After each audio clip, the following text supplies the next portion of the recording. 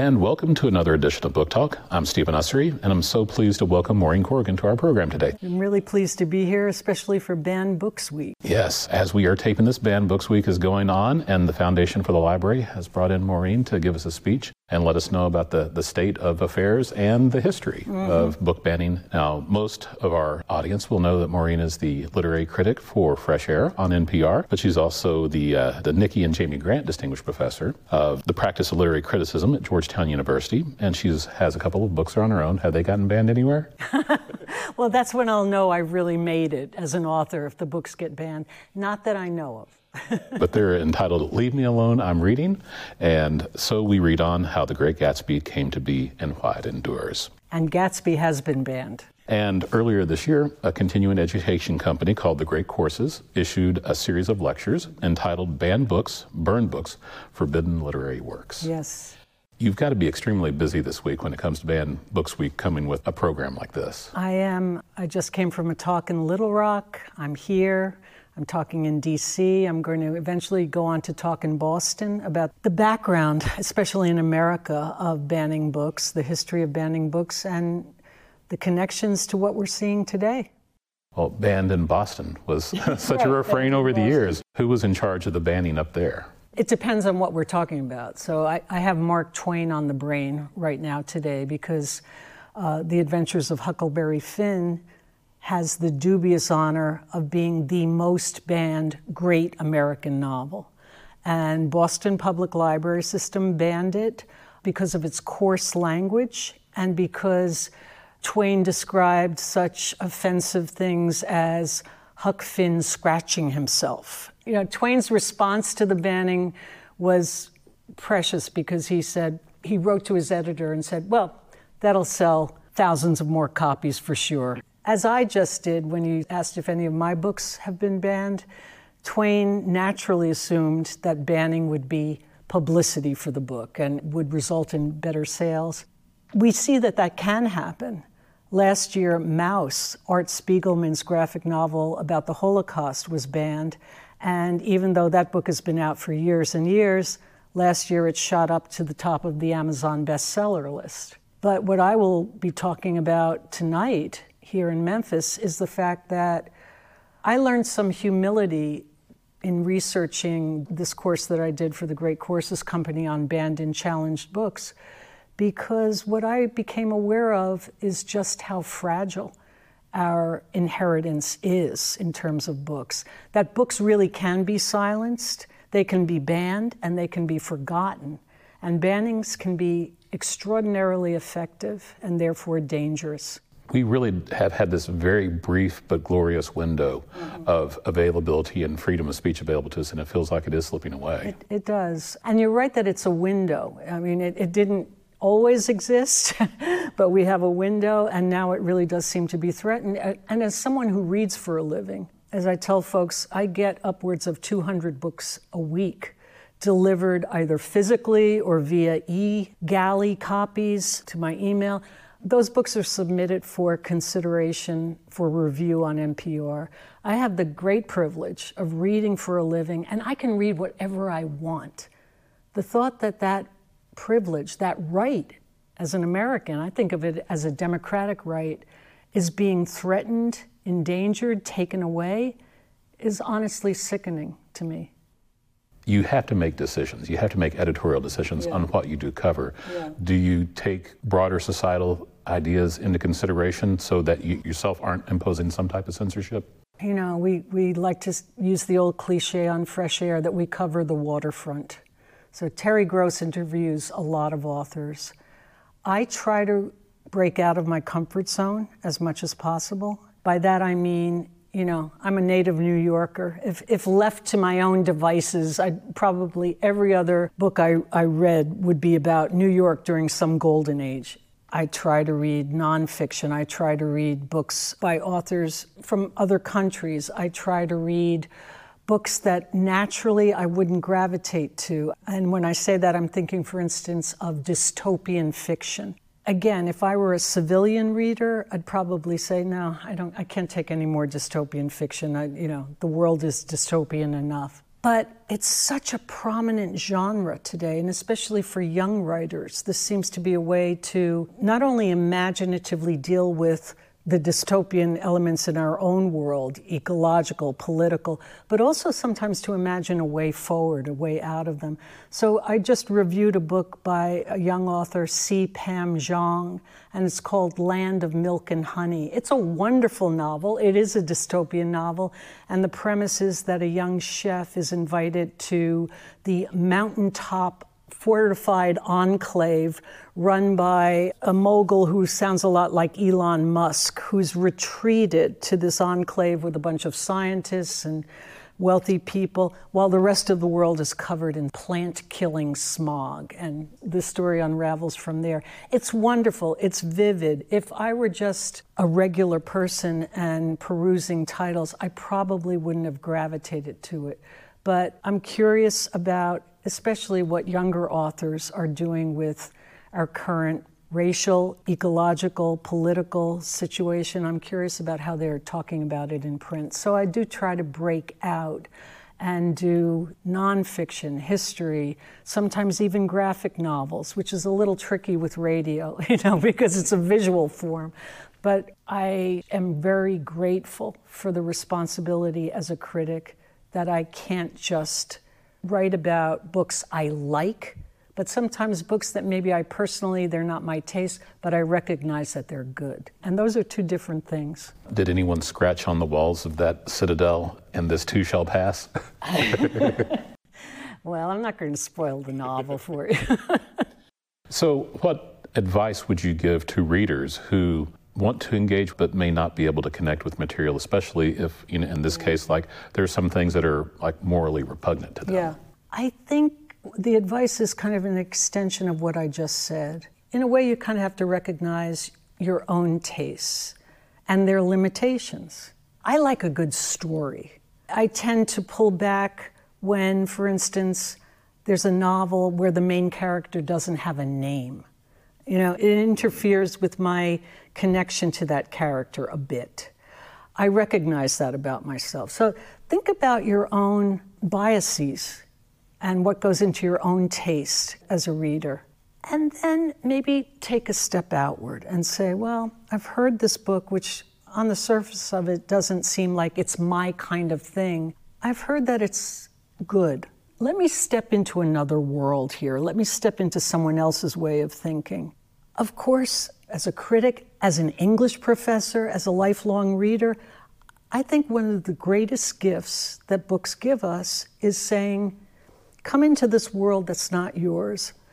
Walk in the shoes of somebody who is not you and see what that experience is like. If a book is good, fiction, nonfiction, graphic novel, whatever, it can afford us that experience of opening up our own sense of what it's like to be alive. So you may not be comfortable, you may not like a book, but sometimes those are the books that teach you more. And that seems to be one of our problems in America is the unwillingness to be uncomfortable for any moment of time. Yes. And also the worry about offending, the worry about traumatizing. I know that language has been used, especially in book challenges, to say middle schoolers. The children will be traumatized. Sometimes it's used in challenges for grade school as well. I think what we're also living through is a period where any kind of earned expertise is being challenged. And so what we're also seeing is a challenge to the expertise of educators, of librarians, of people whose job it is to know what children pretty much can take, what they're ready to be exposed to, and what they're ready not to be exposed to. I want the librarians and the teachers to be in charge of those decisions. I do not want to give the full weight of those decisions to parents, to lawmakers. Let's let the experts decide.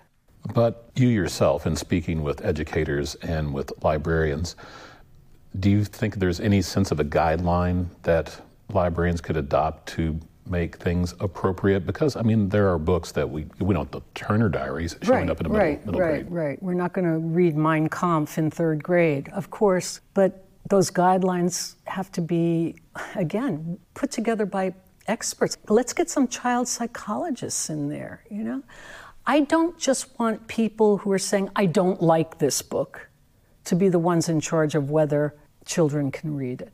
You mentioned dystopian fiction earlier. It seems the concept of utopia was key early on in some challenges to books. Yeah, I mean, the idea of presenting an alternative world to the world that one lived in was considered a little dangerous. And so, right, Thomas More's Utopia itself was a book that was silenced, that was challenged, because implicit in any utopian writing is a criticism of the existent world, right? So utopian fiction, dystopian fiction, those are the kinds of stories that usually attract some challenges. And of course, the example today would be Margaret Atwood's A Handmaid's Tale, a dystopian vision of life in the future that's becoming more and more familiar to some of us in terms of what life is like.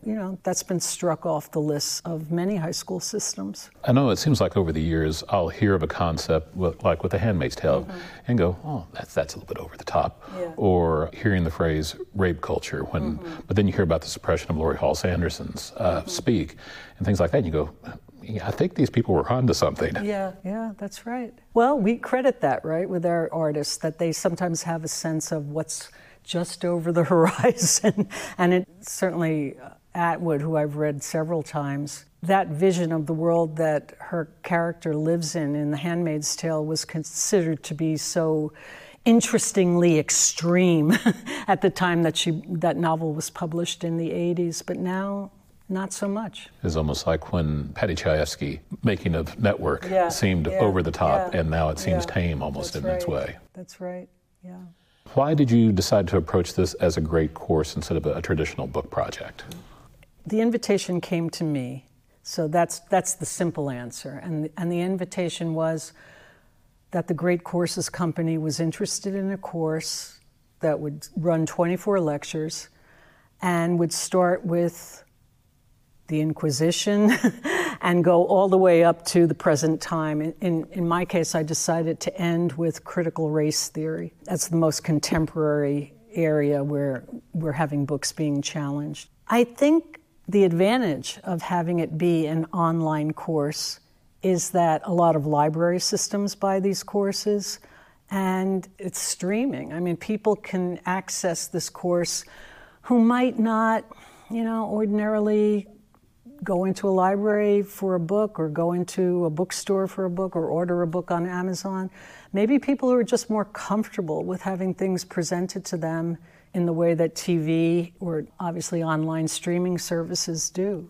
I assume you were chilled a few years ago when Amazon post facto deleted people's copies of I can't remember which book it was. I can't remember either, but it was just so chilling that that book would disappear. I'm chilled when any book disappears. So again, we have the recent instances of authors preemptively canceling their own books because of the pre-publication responses on Book Talk and various other forums. Goodreads. Yeah, such. Goodreads. That YA trend of a couple of years ago was almost frightening. It is frightening. And P.S., many of the people who are challenging or responding negatively to books before they're even published, how many of them have gotten an advance copy of that book?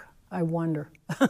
Back in the good old days of Twitter, I saw someone say before any book challenge goes through, the person should have to read the book its entirety and write an essay on it and have it graded by the teachers teaching it.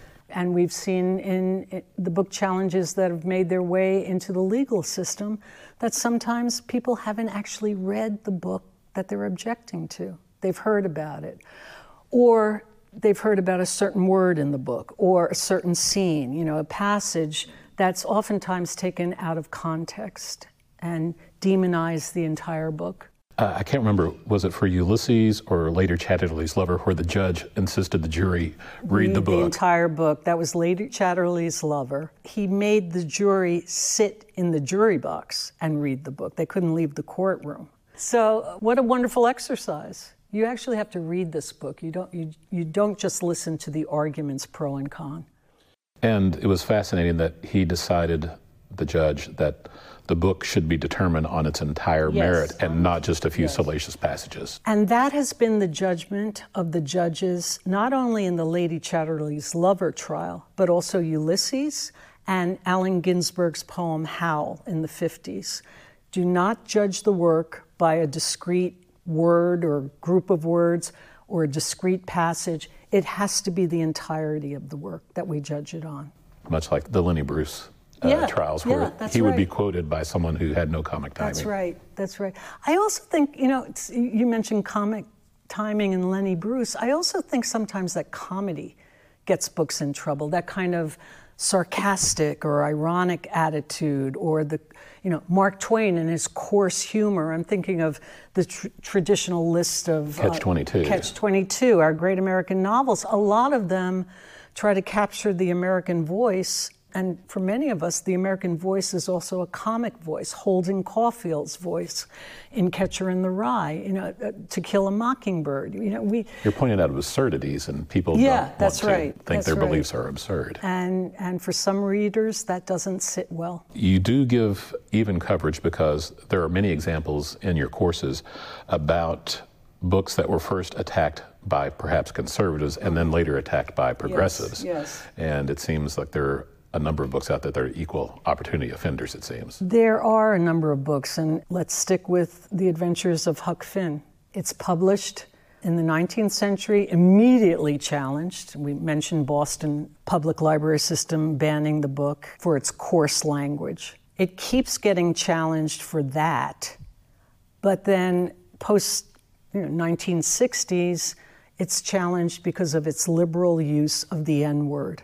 Some of the challenges I mentioned in my course, one challenge that actually did go and become a court case was initiated in Arizona by an African-American mother who said that her child was hurt personally by having to read a book that had the N-word in it over and over and over again. The judge in that case, I think he made a wise ruling. He said, we can't ban books on the basis of their power to offend. If we do that, then Shakespeare's The Merchant of Venice potentially could offend Jewish readers. A novel by Hemingway could potentially offend female readers. Just keep going down the list of who could be offended by various works. I think if we grant books the power, as we do, those of us who love books, to change our lives, to affect the way we think, to get into our imaginations. If we grant that books are powerful, then yes, they do have the power to offend. They even have the power to be dangerous. Mein Kampf, for instance. But the judge ruled that it was worth that risk, rather than sweeping Mark Twain's, not only Huck Finn, but also The Adventures of Tom Sawyer, off the shelves. I think that's the right ruling. Especially with Huckleberry Finn in particular, because when the word stops being used, that's when you know that Huck has recognized him for his humanity. Yes, and of course, you're probably aware there were attempts in the 1990s to cleanse the book of that language. There was such an outcry against that kind of book cleansing, because people rightly said, wait, you're erasing history. You're literally whitewashing this book, and you're making America look more progressive than it was back then. Right now, we're hearing about similar attempts, which I think the publishers are actually going forward with, to clean up the language of Ian Fleming's novels, the James Bond novels, and also Roald Dahl's novels for children. And you talk about Theodore Geisel's estate stopping retailing certain titles because of racist caricatures in the art. They've made the decision to pull those books off of publication lists. And so how do you feel about that personally? I don't think they should do it.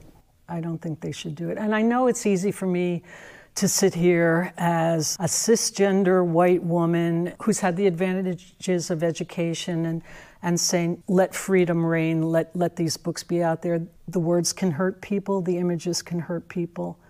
But if given the absolute choice between pulling anything that can potentially hurt people versus enjoying our democratic freedom to read what we want, I will always vote for the freedom to read. What about propaganda that may be coming from other governments, kind of like Russian disinformation? We need education, right?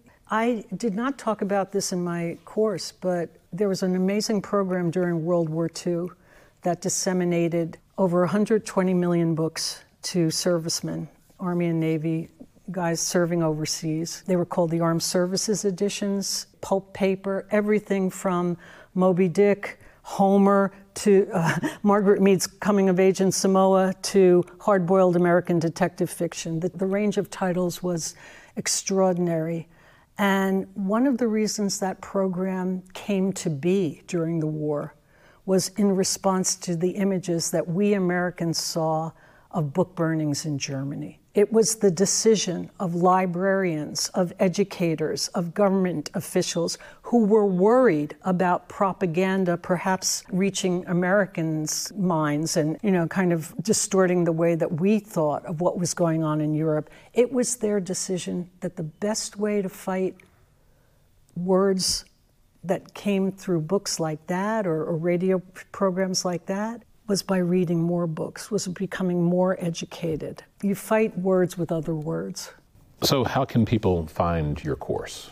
It's online, and I think you even maybe get a free trial of at least one of the episodes. The Great Courses offers that to people who might be interested in watching it. But apart from buying it yourself, I think a lot of library systems have bought copies of the entire course. And you can find it through your local library, I hope. Is there a book you read when you were a child you regret reading at such an early age? I can't think of one. I thought you were going to ask me the usual question of, is there a book you read as a child that you went back to? I've gone back to my Nancy Drew books, which I've kept, and talk about offensive words and offensive stereotypes of people. Those original Nancy Drew books are studded with them.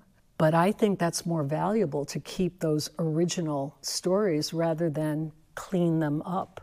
I was a very young person at the time this happened, but I was really surprised to read about Conemaugh County, West Virginia. The case that people who are interested in book banning, and especially legal scholars, study that case. Just the eruption of anger and violence in West Virginia over that curriculum. It would be kind of interesting for a reporter or someone who does long-form journalism to return there today and to maybe update that story. Well, it seems a cycle that we'll repeat over in America. There'll be social progress, and then there'll be a period of backlash and revanchism. That's the optimistic reading, rather than the straight downward spiral. So early on, the Catholic Church in Western civilization was the one behind a lot of the suppression of books. Did you sense any type of change when it became more of a state-oriented censorship? To answer that question, that broadly it became more far-reaching. The Catholic Church was interested in questions of heresy and also immorality. I don't recall any bannings instigated by the Catholic Church that had anything to do with, for instance, race, or I don't even think homosexuality was something they were on the lookout for back then. The Index, which was the list of condemned books, I think that was the term they used, the books condemned by the Catholic Church, actually extended its existence into the early 60s. It gave me a chill when I realized that I was a Catholic schoolgirl at the time that the Index was still in existence. But the last book that was officially condemned by the Catholic Church was Simone de Beauvoir's The Second Sex. I guess they found de Beauvoir's feminism somehow against the nature of things as they saw it. But then Vatican II came around. Vatican II came around, and the Mass in Latin was no more, and the Index disappeared. The Index also went after films, because I remember my parents took me to a James Bond movie, which they probably shouldn't have done. But it was, the 60s, and we all went to the movies on a Saturday. I remember that on a Monday morning, our nun asked what we had done over the weekend, and I somehow knew enough not to say that I had been to see whatever James Bond movie it was. Now, you teach at Georgetown University, which is a Jesuit school. Have you ever felt any pressure not to address certain books while on faculty? You know, the Jesuits often get in trouble with the Vatican and have historically because they're considered the intellectual group of priests. So I have never been told what I can teach, what I can't teach. To my knowledge, I've never had a complaint registered by a student or a parent on what I assign, and plenty of the books I assign would be, you know, ripe for that kind of complaint. The only instance I'm aware of the church getting involved, the church, capital C, getting involved in what Georgetown does, is when I first began teaching at Georgetown, early 90s, the pro-choice group had an office on campus, as did all other student clubs. And a group of very conservative Catholics, led by Pat Buchanan, threatened to have Georgetown divested of its Catholic status in canon court if that choice group wasn't exiled to an office off campus. So that's what happened. As someone who grew up Catholic yourself, is there any concerns you have with the current composition of the Supreme Court, having five very conservative Catholic members and one liberal Catholic member? Well, I mean, my concerns have already been realized.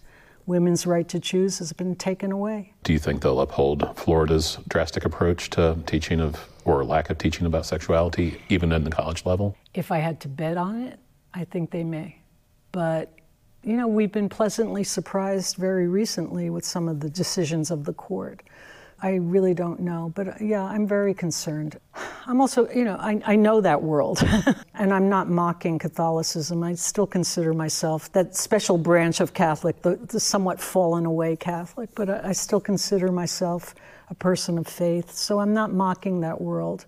But I don't think the Catholic Church or any other religious group should have the right to interfere in secular public education. It seems there's a group of people who are very offended when they're not allowed the freedom to oppress others. Yeah, it does. You've said it. I can't say it any better than that. I mean, it's a form of bullying. I do think it's a backlash against what are seen as, you know, people like you and me, you know, elites, people who've had maybe even advanced education. Again, your knowledge doesn't really impress me. So I'm going to tell you what I think, and if I have the power, I'm going to enforce what I think. One person I'm really impressed by is David Hogg, really trying to push forward with limiting the number of guns that are accessible in this country to all the people they're accessible to. And I've heard him interviewed in other places, including Fresh Air. And he talks about having grown up with guns himself. He knows how to use a gun. He shows up at rifle clubs. He enjoys, or used to enjoy anyway, target practice. But nowadays he'll show up at rifle ranges, in gun clubs, and just start to engage. And at first people think, oh, he's here just to, you know, preach his message. But he knows enough about that world that he can engage in a rational way, talk to people about limitations. I think it takes a lot of courage to not just talk to the already converted, but that's what we all have to learn how to do. Maureen Corrigan is the author of the lecture series, Banned Books, Burned Books, Forbidden Literary Works, which is available through the Great Courses. I'm Stephen Ussery, and this is Book Talk. Thank you for joining us today. Book Talk is produced in the studios of FM 89.3 WYPL Memphis, a service of the Memphis Public Library, a division of the City of Memphis. Book Talk is copyrighted by the Memphis Public Library, all rights reserved.